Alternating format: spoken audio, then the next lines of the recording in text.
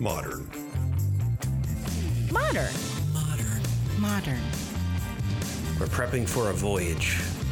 Modern. The force of an old-fashioned equals whiskey mass times bitters acceleration. Why don't you make that a double? Modern Bar Cart. What's shaking, cocktail fans? Welcome to episode 127 of the Modern Bar Cart podcast. I'm your host, Modern Bar Cart CEO Eric Kozlik.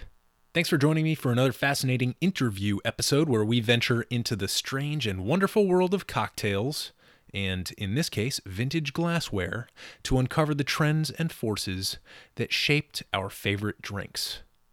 This time around, our guest is Victoria Vergason, owner-operator of The Hour, which is a vintage glassware store located across the river from Washington, D.C. in beautiful Old Town Alexandria, Virginia. But to be fair, calling The Hour a glassware store really doesn't do it justice. This shop is a beautifully and eclectically curated collection of glassware that spans an entire century, and Victoria has spent many years sourcing these beautiful pieces from around the world. First time I walked in, I was overwhelmed by the sheer quantity and diversity of the pieces on display. So, as you can imagine, we have a lot of fun digging into some of our favorites during this interview. But before we get too far ahead of ourselves, let's do as we always do and give you the chance to make yourself a drink. This episode's featured cocktail is the Gimlet, a simple gin cocktail that has a long, complicated history. I chose it because the changes in its recipe and ingredients mirror some of the changes and trends we discuss in this episode with Victoria. To make the Gimlet these days, and I'll explain what I mean by that in a minute, you'll need 2 ounces of gin, 3/4 of an ounce of fresh lime juice, and 3/4 of an ounce of simple syrup. This is your classic sour ratio where you've got 2 ounces of spirit and then 3/4 of an ounce each of your acid and your sweetener. Combine these ingredients in a cocktail shaker with ice, shake for about 20 seconds, and then strain into your favorite whimsical stemmed cocktail glass. I find that this drink often benefits from a splash of color, so feel free to garnish with a lime wheel or a nice slender lime twist. Now, the recipe I list here is the contemporary recipe for the Gimlet, the one you'll get at most cocktail bars these days. But the drink is said to have its origins in the British Navy, and if there's one thing we know about those dudes, it's that they were always looking to find ways to stave off scurvy. As the stories go, Rose's Lime Cordial, the precursor to the Rose's lime juice you see on the shelves at all the major grocery stores, was invented sometime during the mid-1800s as a way to preserve lime juice for stable transport and shelf life. And the name of the drink, the Gimlet, is often attributed to Naval Medical Officer Desmond Gimlet, who found a way to combine this new and innovative product at the time with gin to make the vitamin C vehicle more palatable. One important thing to note is that the Rose's lime juice we see today is a far cry from what it was during the 1800s. It's got high fructose corn syrup and a bunch of other preservatives in it, so it's not an accurate historical substitution for the original Rose's Lime Cordial. So if I were you, and I wanted to make a Gimlet, I'd stick with the classic lime and simple syrup sour ratio listed in the recipe I just offered. So, now that you're armed with a drink and well cautioned about the advantages and pitfalls to choosing certain ingredients, let's turn our attention back to glassware. Some of the topics I discuss with Victoria Vergason of The Hour during this interview include how Victoria used her globe-trotting career in international finance to build a colorful and diverse collection of vintage glassware and bar tools, the various changes in glassware size and shape as we moved from the golden age of the cocktail to prohibition and beyond, why cocktail pitchers and rooster motifs really need to make a comeback, how history and culture had a direct effect on the design and materials used to make different glasses and tools, including camouflaged cocktail shakers, gun trigger mechanisms on jiggers, and even hand-painted cocktail glasses, the origins and implications of the 3 Martini Lunch, why Victoria is branching out to create her own line of glassware and bar tools called the Modern Home Bar, which famous artists and thinkers she would invite to her ultimate historical cocktail hour, and much, much more. This was a super fun interview to record, and as you'll hear, we took the opportunity to shoot a ton of video, which will roll out on social media and YouTube in association with this episode so that you can actually see the glassware and tools we chat about. If you're in the DC area, you can visit the Hour Shop in Old Town Alexandria to view the full collection of vintage cocktail tools and glassware, and you can browse and purchase Victoria's new collection by visiting themodernhomebar.com, which includes the items we talk about in this podcast, as well as many other tools and beautiful designs. I should note that the holidays are right around the corner, duh. We all know they're coming, and I needn't remind you that glassware, whether vintage or modern, makes a fabulous holiday gift, so there's no need to be one of those last-minute shoppers. With that, I hope you enjoy this fascinating, immersive interview with glassware expert and designer Victoria Vergason. Victoria, thanks for being on the podcast. Thank you, Eric. So glad to be here. So glad you're here, in fact. Yeah. Also, for those of you in video land, how about this place, right? Can you believe how beautiful it is? All this beautiful glassware. Before we start talking about the glassware, can you just introduce yourself to our listeners and give us a little background on who you are and how you came to build this collection? I'm Victoria Vergason. I am the owner of this wonderful establishment called The Hour. We've been here for about 10 years in Old Town Alexandria, Virginia, and have also recently launched a new product line called the Modern Home Bar. Yes, it's beautiful. Thank you. It's all vintage inspired, but we'll talk about that later. And I've also written a couple books that are about the DC and Old Town cocktail scene over the course of these last 10 years. So came by way of this beautiful collection here. Kind of been collecting for almost, I hate to age myself here, but 30 years. Started when I was in grad school. It's a good time to start drinking. It is. Well, it's a good time to start drinking. And started because, like most grad students, I was dirt poor and found that one of the little luxuries of life I could afford was kind of going to antique shops and flea markets and perusing the aisles and picking up all sorts of little interesting objects along the way. And I was always gravitating to glass. Mm-hmm. I found, really started with uranium glass, which I don't know if you know it or not. I'm familiar with it. I know it's green. It's green. It looks like the old Vaseline glass. And that's what it was really called. But it had bits of uranium in it. So when you find a piece of it and you hold a black light up to the glass, it glows like this spooky green color. And I really started collecting candlesticks. Uh-huh. And I've amassed quite a collection of candlesticks. And when I would start looking around and saw that there were these beautiful cocktail glasses. Most of them were coupes with just exquisite stemware and just in interesting shapes. And after I got collecting the coupes, I then looked around and there were the pretty pink ones and there were pretty pale blue ones. And my love of glassware just exploded from there. Yeah. And the glassware, as a normal course of business, I then kind of started collecting all the accoutrements that went with the glassware. So I discovered the world of cocktail shakers, and cocktail shakers led to cool bar tools. And the more I learned and the more I discovered, the more interesting I thought the whole world of vintage barware and glassware was. Although I kind of took a detour to get to where I am now because I got my MBA in international finance. So my first career was traveling to developing countries and putting together project finance deals. And I found that when I traveled, I would go off the wayside and go find the markets and constantly was picking up little pieces of glass along the way. So I discovered that there was not only a world of glassware here in the States, but that glass was something that was universal and told the stories of where it was made. So that's kind of where it all started. Yeah, even as you were just describing that, it occurred to me that, yes, glass is typically clear, but it comes in all these different colors and hues, and it has these properties to it. And has for centuries. I mean, if you go to Murano, Italy, which is one of the capitals of glassware and kind of old style glass making and glass blowing, it was all colorful. Yeah. It still is. So it's a fascinating medium, And for me, it's not only visually pretty, it enhances anything that goes into it. So whether it's a vase or whether it's a cocktail glass, everything just looks beautiful. Yeah, and it's so fascinating too. When I think of glassware, I think of a glass being able to transport you back in time to the place and the culture where it was used. And I know that during this conversation we'll be able to dig into maybe some of the larger trends and forces that are responsible for the different changes in glassware over the years here in the 20th century.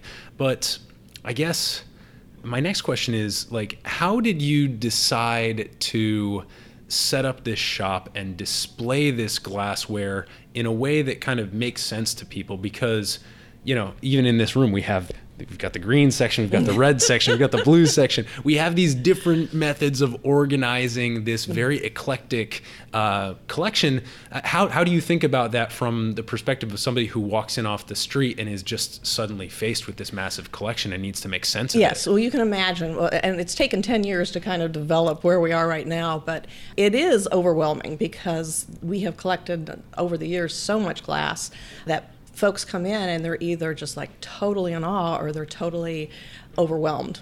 So the way I approach this and how I really got into this is how would I want to style glassware in my own home? And, some people gravitate to blues, and it made sense to make a blue section. And some are into greens, and some are into golds, and some are into the mercury look. Some just want clear coupes. So downstairs we have a clear room with just, crystal and coupes and decanters. And it really is, we try and approach it so that it seems more approachable for anybody looking to find something for their home, that there's something here in the shop for everyone. And it could be whimsical. It could be, the pink elephants. It could be motifs. It can be modern atomic styles. It can be solid colored glassware. But we approach it as what looks visually correct, but also not too matchy-matchy. Right, yeah, and I think this place, the Hour, is to me, if someone were to say the word eclectic, it's one of the first places that comes into my head, because I could spend hours in here just going through, and yet it doesn't feel cluttered in any way. It doesn't, I've been to these antique shops where you walk in and, the antique barn or the antique mall kind of approach, and there is, I think, a charm to that because, right, it's the charm of the hunt. Yeah, that's where I love to go finding my things. Right, you're picking through the heap of things, but it feels cluttered, and this it almost feels like you are in someone's home. Yes, and that was the whole idea, was that when I bought the building and started this whole concept, I really wanted people to feel like they were entering your own home. And I really wanted to keep it singularly focused on the cocktail hour. Yeah. That I wasn't going to stray too far from it, and that I really would just develop this expertise in vintage bar and glassware. Yeah.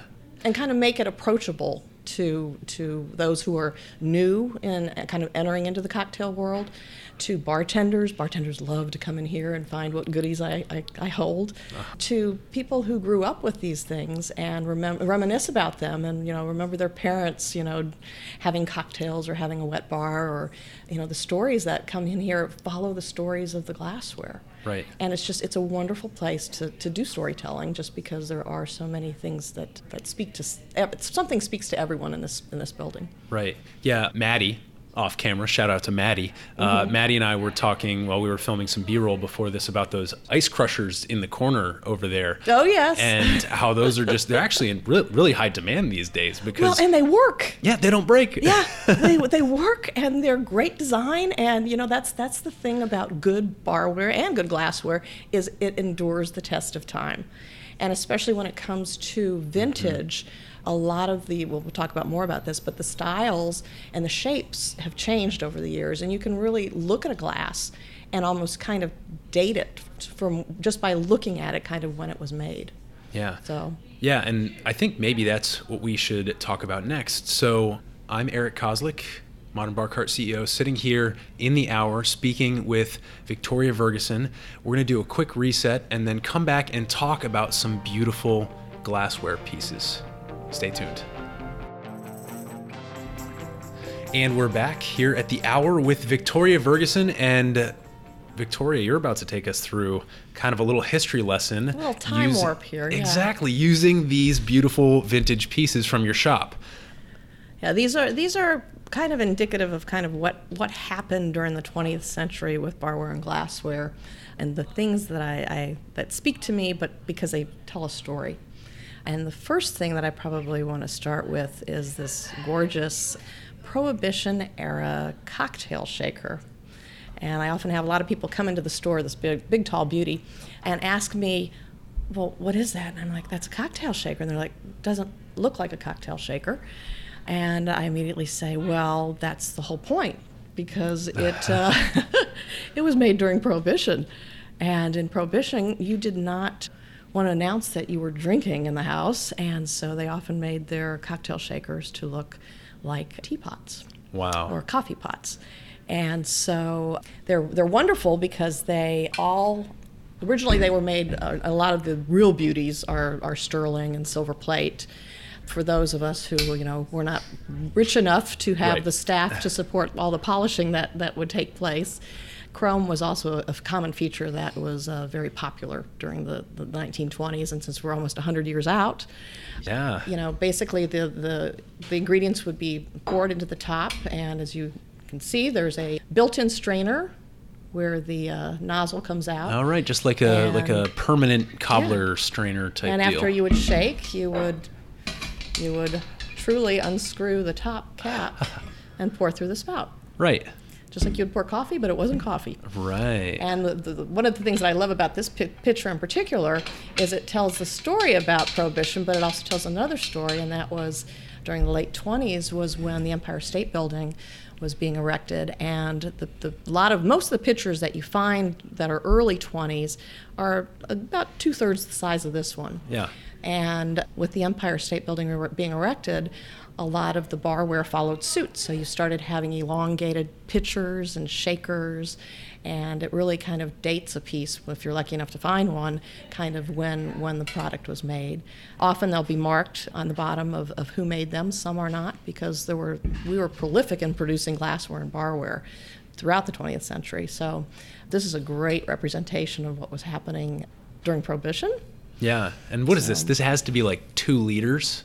Oh, easily, yeah. Yeah. This is party size. Yeah, This is Gadsby. I mean, yeah, you might have a sterling one, but for those wanting to throw their own parties at home, this was a beauty, and still is usable, and is such a treat and a conversation piece if somebody had this in their home bar. That's the whole point, is kind of bringing these stories back and making them fresh and kind of creating your own stories with them. Right, and I could totally. The cool thing is, I mean, if you put this next to a regular shaker, and you put one of those 2-inch large ice cubes next to a regular ice cube, it's about the scale kind of matches. So if I were going to shake up a drink in this, I would just use big ice. Yeah, yeah. And as you know, the nice thing about metals is it really retains the cold temperature. Right. So, and they get frosty looking, and they're fabulous to use and pour with. Absolutely. So what other pieces do we have on this table? So another kind of fun one that I love to talk about is a piece that was designed by Napier.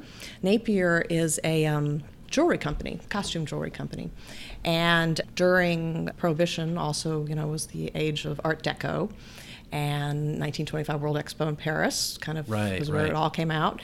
And Napier had a bunch of designers who made beautiful bar pieces. It was also the kind of the machine age was going on, and a lot of the pieces that Napier designed were mechanical in nature.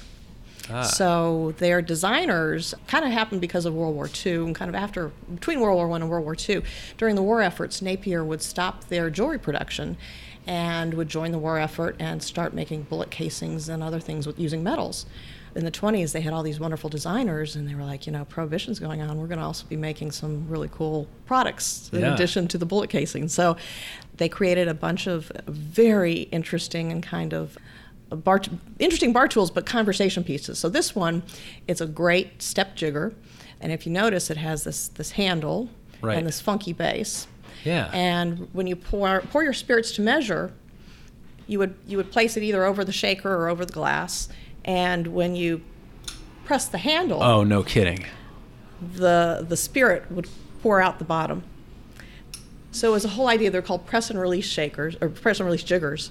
And they were this simple mechanical piece that served a function, Wow. were incredibly stylish. They date back to the machine age, kind of the end of the industrial age, or the beginning of the industrial age, and yet they're totally usable and totally fun to work with. Look at that. And they're getting harder and harder to find. Napier did a couple of pieces that are just very whimsical, but they all had a design element to them that are just fabulous to collect. It's so simple and elegant. And I'll be honest, it does look, you say that there's this connection with like the munitions. It feels a little bit like a trigger mechanism. Yeah. No, they were, you can, again, to me, a cocktail, the whole thing about the cocktail hour is it should be an all-encompassing sensory experience. It really should, you should be able to hear the ice shake, hear the handle being released. Yeah.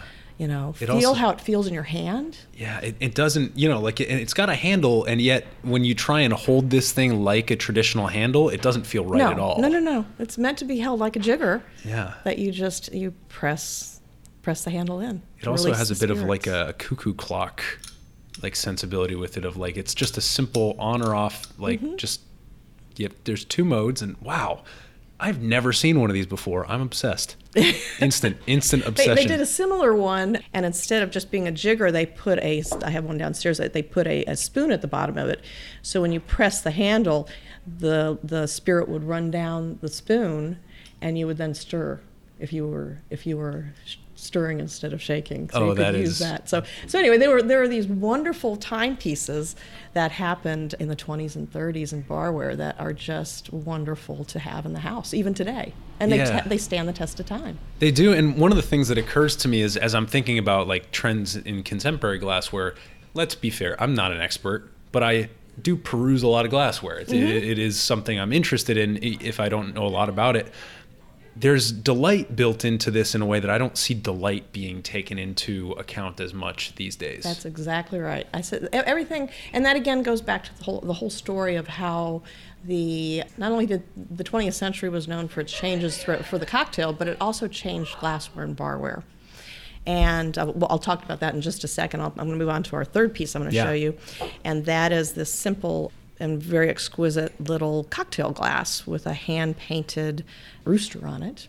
And the rooster was one of the motifs that was very popular during the early part of the 20th century, and it was the cocktail for the cocktail hour. Right. And you'd often find them depicted on pieces. I often have this glass is probably about a 3 ounce, maybe 3.5 ounce glass, small V-shaped with a foot, for those of you who can't see it. And I have a lot of folks that come in the store and say, what are you going to serve in that? It's kind of small. And again, I can tell by looking at a glass and by shapes like this that these were made pretty much pre-World War II. Mm-hmm. And they are made doing something called the rules of three. And the rules of three basically say that cocktail glasses were typically about 3 ounce measures. They typically contain cocktail ingredients were about 3 ingredients, and the whole idea is you would drink them in 3 sips because you didn't want your cocktail getting warm. And we didn't have huge refrigerators and ice being made all the time, and the whole idea was that you would, as a hostess or host, you would be refreshing your guests' drinks and conversing with them as you were doing so. But it's also how, interestingly enough, the 3 Martini Lunch came about. Because the 3 martinis were this small size scale, right? And they're not the scale that we kind of became accustomed to towards the latter part of the 20th century, but they were really small scale glasses. Right, and one of the things that you'll see if you come to visit the hour is that there's a lot of pitchers here as well, and pitchers are something that has, at least as far as I've seen, really not made a comeback whatsoever in the bar scene. It's baffling to me because they are one of the main bar tools for any home bar. Right. And I often have folks coming in and saying, where's that mixing glass? And I'm like, what? You like the Japanese mixing glass? The Yarai, that's a new thing. That is something that we developed recently. The Japanese did have mixing glasses, but really throughout the mid-century, they were these tall, slender pitchers. And they were called cocktail pitchers, or mixing. Originally, they were mixing tins. They were, right. Metal in nature. And then they became, cocktail pitchers, and they were often referred to as martini pitchers because that's what the cocktail that was being made. But they really, folks come in and they don't understand that these were the original cocktail pitchers. Yeah, my co-founder Ethan actually just got me a housewarming gift. It's just a beautiful pitcher, and came with, it's probably, I imagine the glasses are about the same volume as this one, but they just don't have the base. They're more the shape of this next glass that we're going to be talking about. But you can tell that it's a set when I imagine there were 6 of them originally. He probably got it because there's only 5 of them now, and that's okay. Okay. I have a small condo. If we got more than 5 people, we have a problem. But yeah, I'm excited. I'm already lining up a time to use it so I can make a big pitcher of martinis. Because and that's kind of what happened after World War II. Glassware changed, and it kind of followed what was going on post World War II. Really, the industrial age was in full bloom, and a lot of the glassware that was made, during the Prohibition times, they were handmade, or they were much more detail and many more styles.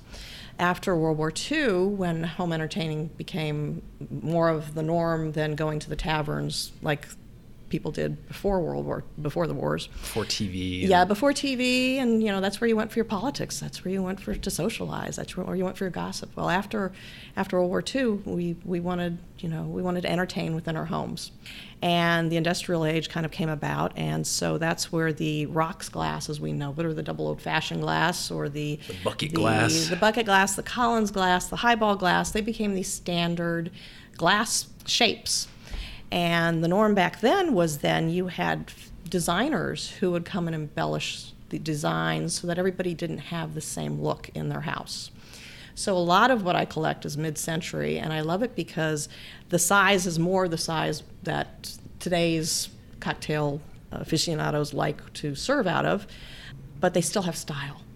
So they may not have that shape, but they have style because they've been stylized with patterns and with motifs. And they often had 22 karat gold on them. They had sterling silver bands like Dorothy Thorpe created. And that's dishwasher safe, right? No, it's not. So, and one of the things that I've learned over the years of collecting is that, one, you don't ever want to put it in the dishwasher. And I was fortunate when I started collecting because people didn't know what they were getting rid of at the estate sales and the antique malls. They just wanted to get rid of this stuff.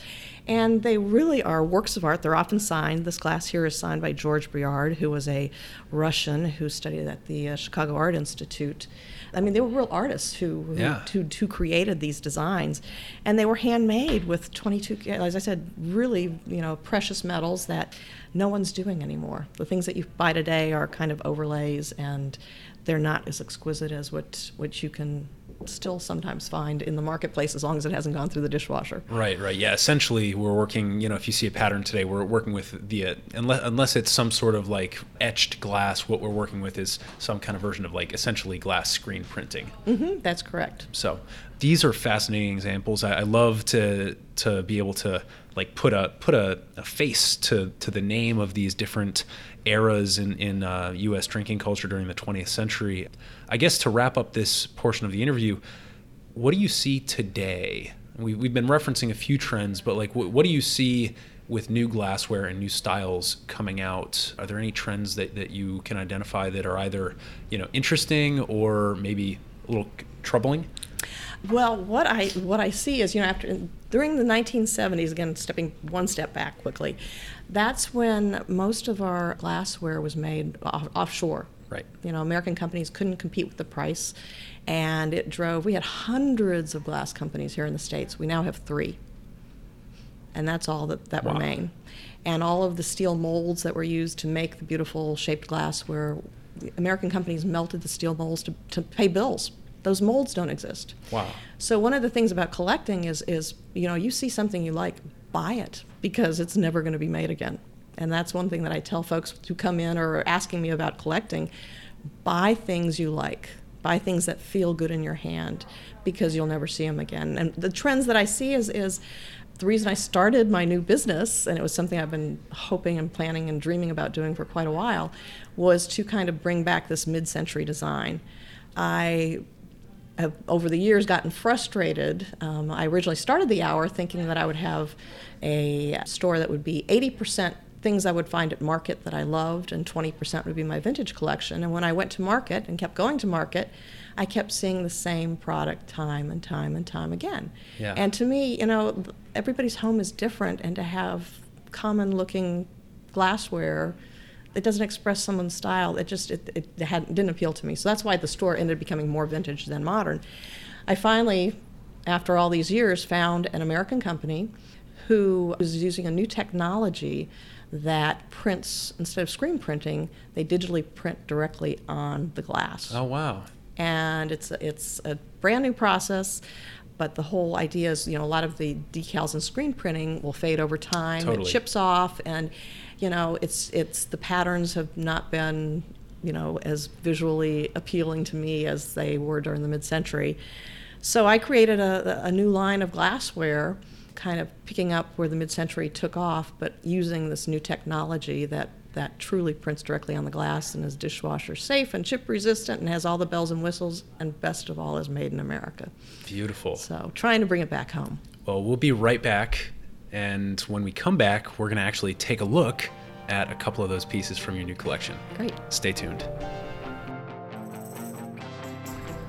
And we're back here at the hour with Victoria Vergason. And Victoria, you're going to take us through a couple pieces from your brand new line, the Modern Home Bar. Yes, so this is what I'm very excited about, my dreams coming true. As I mentioned earlier, this is one of my first prototypes of what I'm starting to do for my own new line here of the Modern Home Bar.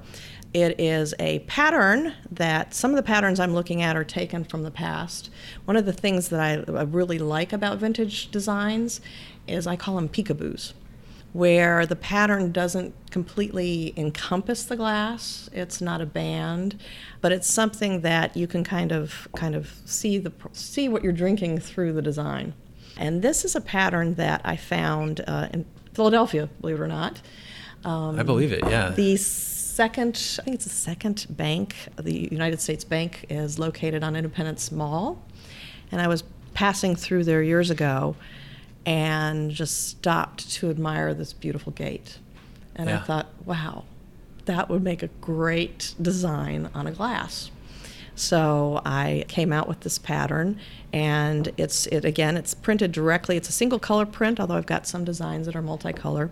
But I just love this glass because I don't care if you're sipping a straight Scotch, or if you're making a Manhattan, or if you're deciding to do even a margarita. I mean, it just, the whole thing, it appeals to so many people on so many levels. But it takes a standard blank glass that you would normally buy and does something a little bit special with it. Yeah, I love the wrought iron gate motif. It just feels very classy. Yeah. That's kind of the style that I want. Something that is simple, has a sense of style to it, has a classic element, some sort of classic component to it, but also can start a conversation. Right, and there's even though it is black, and even though it is a metal fence or gate, there's still something domestic about it. Mm-hmm. Right? Yeah, and it's very, as I said, the fact that you can, it's kind of it's black, but it has some feminine touches to it. Right, it's elegant, and it just I like that it doesn't go all the way up the glass, but it just makes its own statement. Yeah, for and sure. And if it's just sitting on your home bar, or on a tray that you just have set out, it also has something which is unusual. You're feeling it in your hand. It has a little bit of a textural component too. That's what I was so curious about. Which is something that is, with this new technology, it allows for an interesting feel to the glass. It certainly does. And you even have a bit of it seems like a maker's mark on there. Yes, that's our logo. Since we're the Modern Home Bar, we have two cocktail glasses with a little house kind of nested between. Oh, and you can see my VV, Victoria Vergason. VV with the glasses, it's the kind Martini of, the logo glasses. does it all. So it does. You're like FedEx with that arrow. That's right. Right? That's our little stamp, and we are proud of it, and kind of put it everywhere, and hoping that it will become a recognizable brand. We just are getting it out. We just really launched this summer, and I think we're in over 20 states at this point, and kind of making our way. So that is exciting. We're very excited. And this one is, you're one of the first to even see this new product. This is something that, again, I took an old idea. It looks like there's a trick built into this. There's not a trick, it is a simple cocktail shaker. Oh, okay. I was expecting this to come off based on what happened earlier with the jigger. Well, it's interesting because this is something similar to a piece that Napier, the same designer, did back in the 20s that I brought forward for the modern home bar. And it, too, is I wasn't wrong. You're wrong. You're not wrong. All right. It is a cocktail shaker. But because the conical shape, it fits anyone's hand. It'll fit a man's hand, a woman's hand, whatever. A child's hand? Well, no children, but, and they can make the drinks, they just can't drink them. That's true. But the top can also act as a cup. But it's got a built-in strainer. So one of the things that I like about a lot of bar tools is that they're multifunctional. Oh, yeah. So I have a vintage piece, a Napier conical shaker, that kind of has the same idea where you make your drink, and as you're pouring, you don't necessarily have to have a Hawthorne strainer. Right. That it really catches the ice, and it's a simple, elegant shape, and it's something new to the market. Yeah, absolutely. So that's kind of the idea, is I'm trying to make things that have a bit of history to them. There are quite a few pieces that I've taken to manufacturers that, quite frankly, no one knows how to make.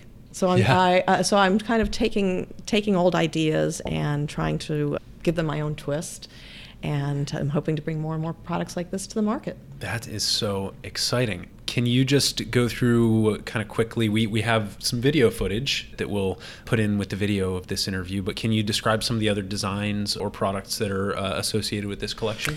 I have a cocktail pitcher, another new pitcher, a mixing tin coming out that is kind of modeled after a Danish modern image, and it is a little bird that again has a kind of a half top to his forehead, and you add your ingredients, and after you stir, you pour through his beak, which are in the shape of a lip. I love it.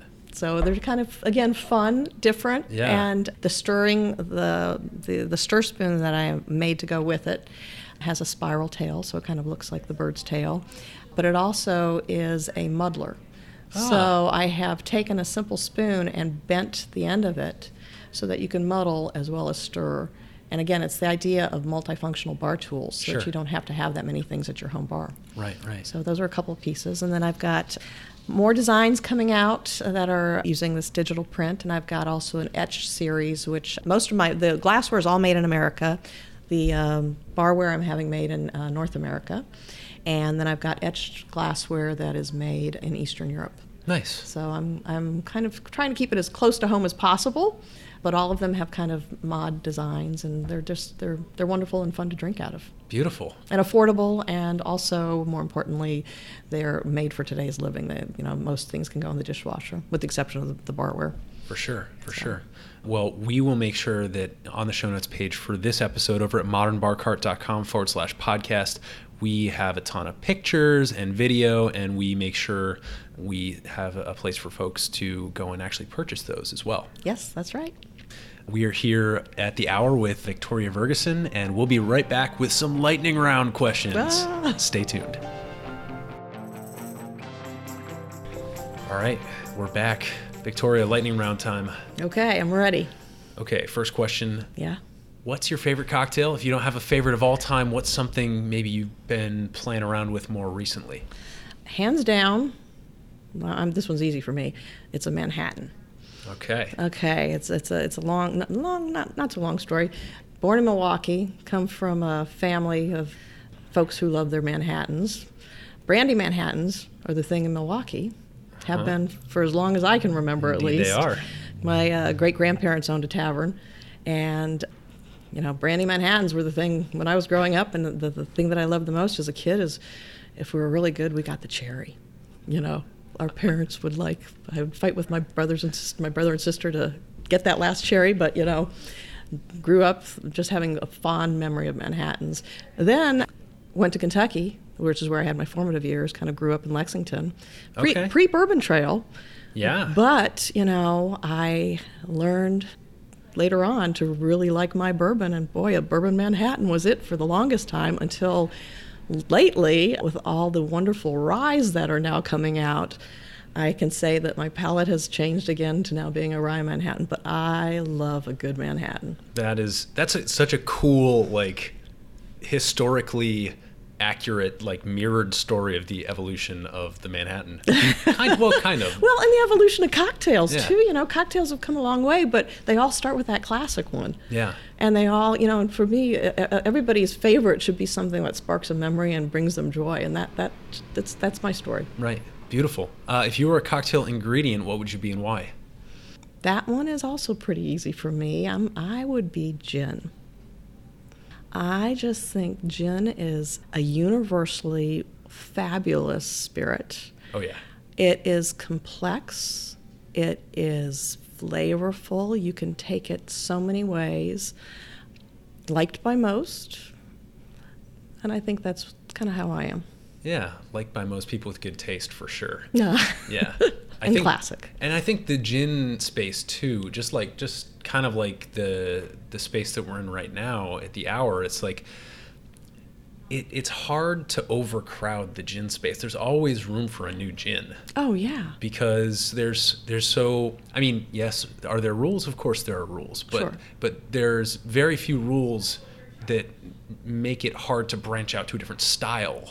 And that's what I love about gin, because every time you make the same cocktail but swap in a different gin, you learn something new about that gin, Yes. and you learn something new about that cocktail. And gin is to me is very much a relational spirit. It is. And it also relates to where it's made. I mean, I love the craft spirits that are being made these days because they're using local ingredients, and they again tell that story. And Yeah. they completely change the profile of a drink depending on what gin you use. Yeah. Awesome. Gin. I'm a gin guy. Oh, good. And DC is a gin city. Yeah, so, right? we got some good gin. We do. If you could have a cocktail with anyone, past or present, who would it be? Where would you go? What would you drink? Just kind of paint us a picture. Okay, my picture. Come on, you're talking to me. I'm a cocktail hostess. I can't pick one, so I'm going to kind of do kind of like the Washingtonian puts their guest list together. I'm going to tell you about my perfect cocktail hour and who I would invite. The perfect hour. First of all, yeah, the golden hour, the cocktail hour, and where I would have it. I'm going to start with the location. Okay. Location would be the King Cole Bar at the St. Regis in New York. Not sure if you've ever been there. I have not. It is a treat. It truly is a treat. It is a classic bar. St. Regis has been around since the early, probably 1900s. And the King Cole Bar has been a staple, kind of a luxury bar, but it's like cocktails, and especially the home bar. You know, you want something that makes you smile and kind of you can have a good time and have a good memory. Right. There's a big mural behind the bar of Nat King Cole, who was a jolly old soul. And it's a famous mural. I can't remember who made it, but it encompasses the entire length of the bar. And the bar makes great classic drinks. Has always, doesn't matter when you go, who your bartender is. It's a classic New York bar. It's a great atmosphere, unbelievable service, and it's just a memorable place. And it's truly a treat to go and have a drink there. And I would invite, these are the people I would invite to my little soiree here that I'm getting together. You're rolling up your sleeves as we speak. I'm a little scared. First of all, they're all over the map. I'd invite Ian Fleming. Okay. Okay? Because, I mean, this is the guy who created James Bond. I am such a fan of international espionage, movies, books, you name it. And to me, he is the epitome. I love, he started writing, I think, in the early 50s. And I would love to have him at this cocktail party, talk to him about how he incorporated cocktails into his novels, and really ask him why he shakes that martini. I mean, Bond should not be shaking a martini. As much as I love those books, you got to stir a martini.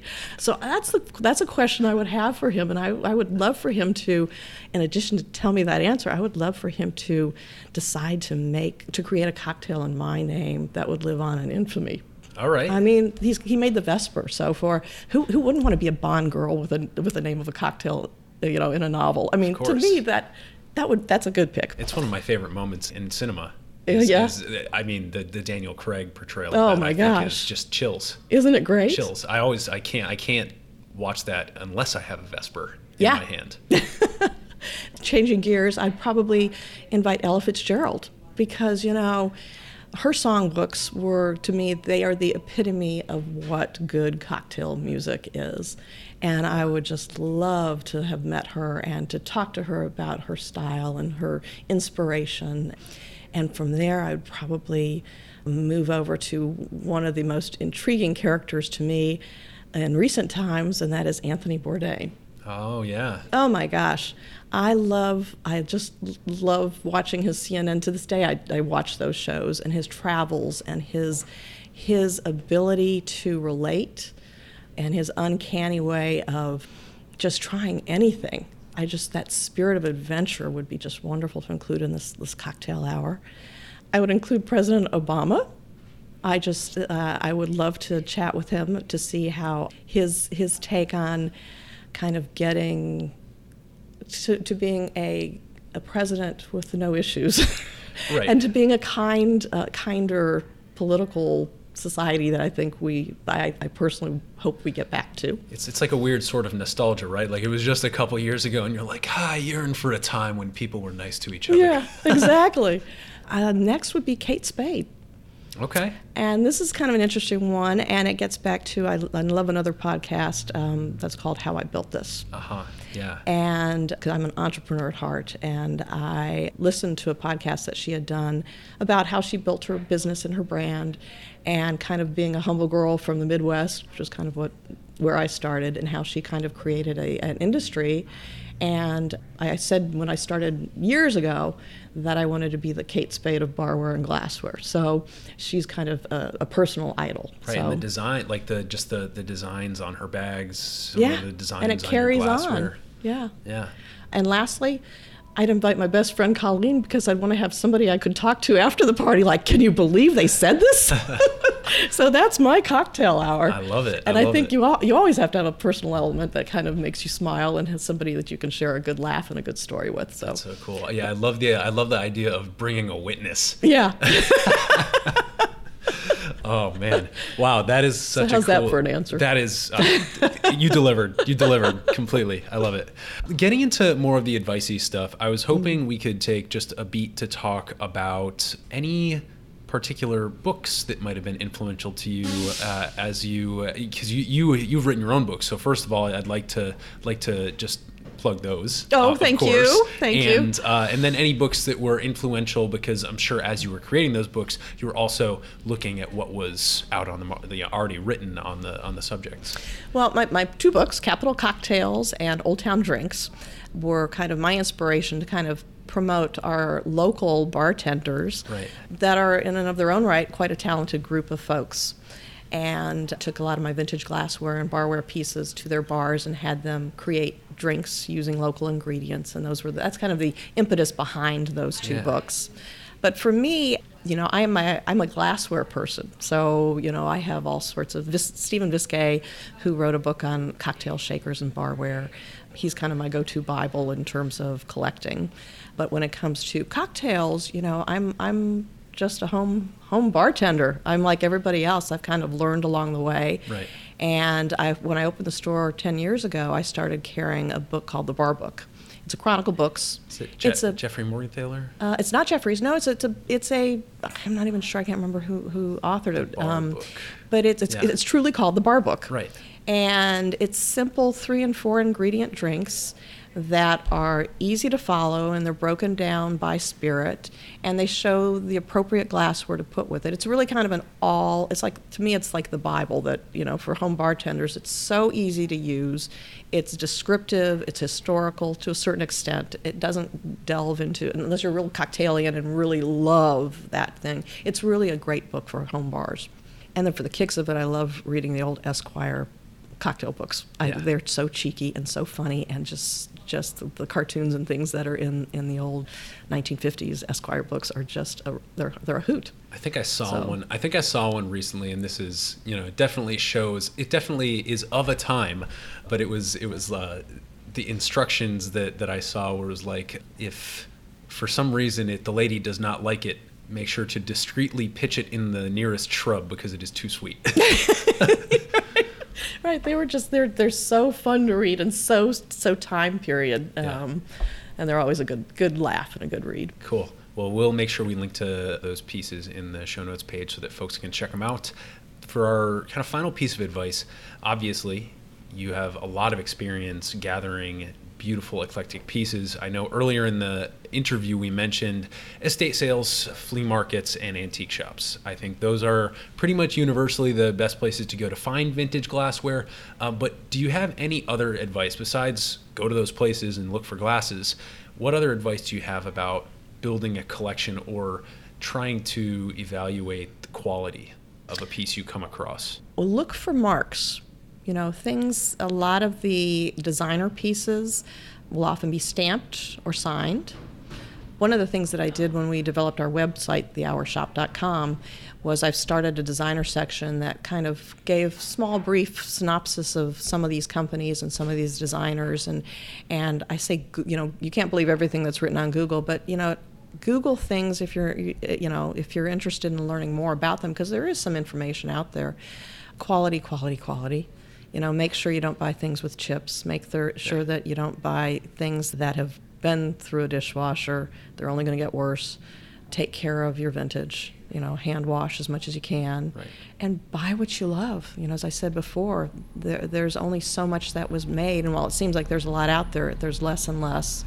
And a lot of it will never be seen again. So buy what pleases you. And look everywhere. I'm going to San Diego later this week. I've already lined up, the markets I'm going to hit, the malls I'm hitting. This is what I do. Yeah. And the hunt is the fun part. And it doesn't matter if it's here stateside or overseas. London has some great street markets. Paris, obviously, great markets there. South of France in the summertime has these wonderful hilltop flea market kind of events. Read about things and go explore. That's the fun part, and then bring it home and talk about it during the cocktail hour. Absolutely. You always got to have something to talk about, right? Yep. Victoria, this has been so much fun. Can you just give us the breakdown of where to find you, the Hour, both physically and digitally? Yes. The Hour is located in Old Town Alexandria, 1015 King Street. We're the heart of Old Town. We're online at thehourshop.com. My new line is called themodernhomebar.com, so that deserves its own website. And it does have one. And then we've got, our Instagram handles, The Hour Shop, and all those Instagram, Facebook, Twitter. We're The Hour Shop or The Modern Home Bar. Great. So, Victoria, thanks so much for taking the time. Thanks for inviting us into this space. It was fun, Eric. Yeah, this was great. And hopefully we can do a round 2 at some point. But for now, thanks so much for having come on the podcast. You're so welcome.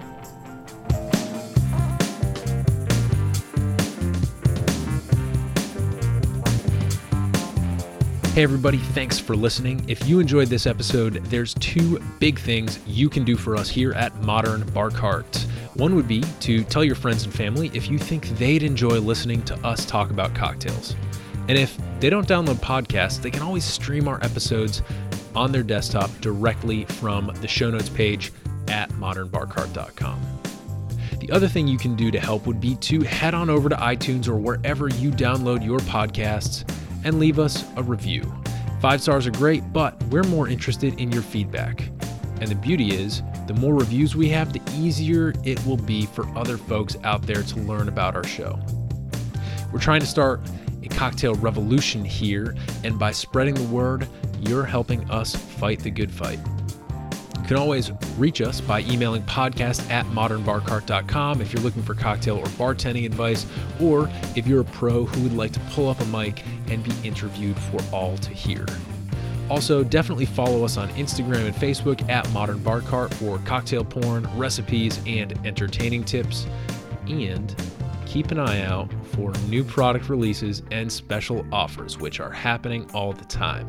We love our listeners, and we really enjoy giving you exclusive discounts and sneak peeks at our latest and greatest cocktail projects. This episode may be over, but for you, the mixological fun and adventures are just beginning, so remember, folks, drink responsibly and experiment boldly.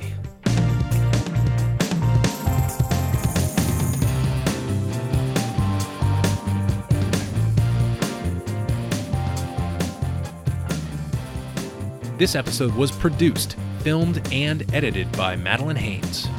It It was also made possible with stunning glassware and historical insights courtesy of Victoria Vergason and a little bit of interview magic by yours truly.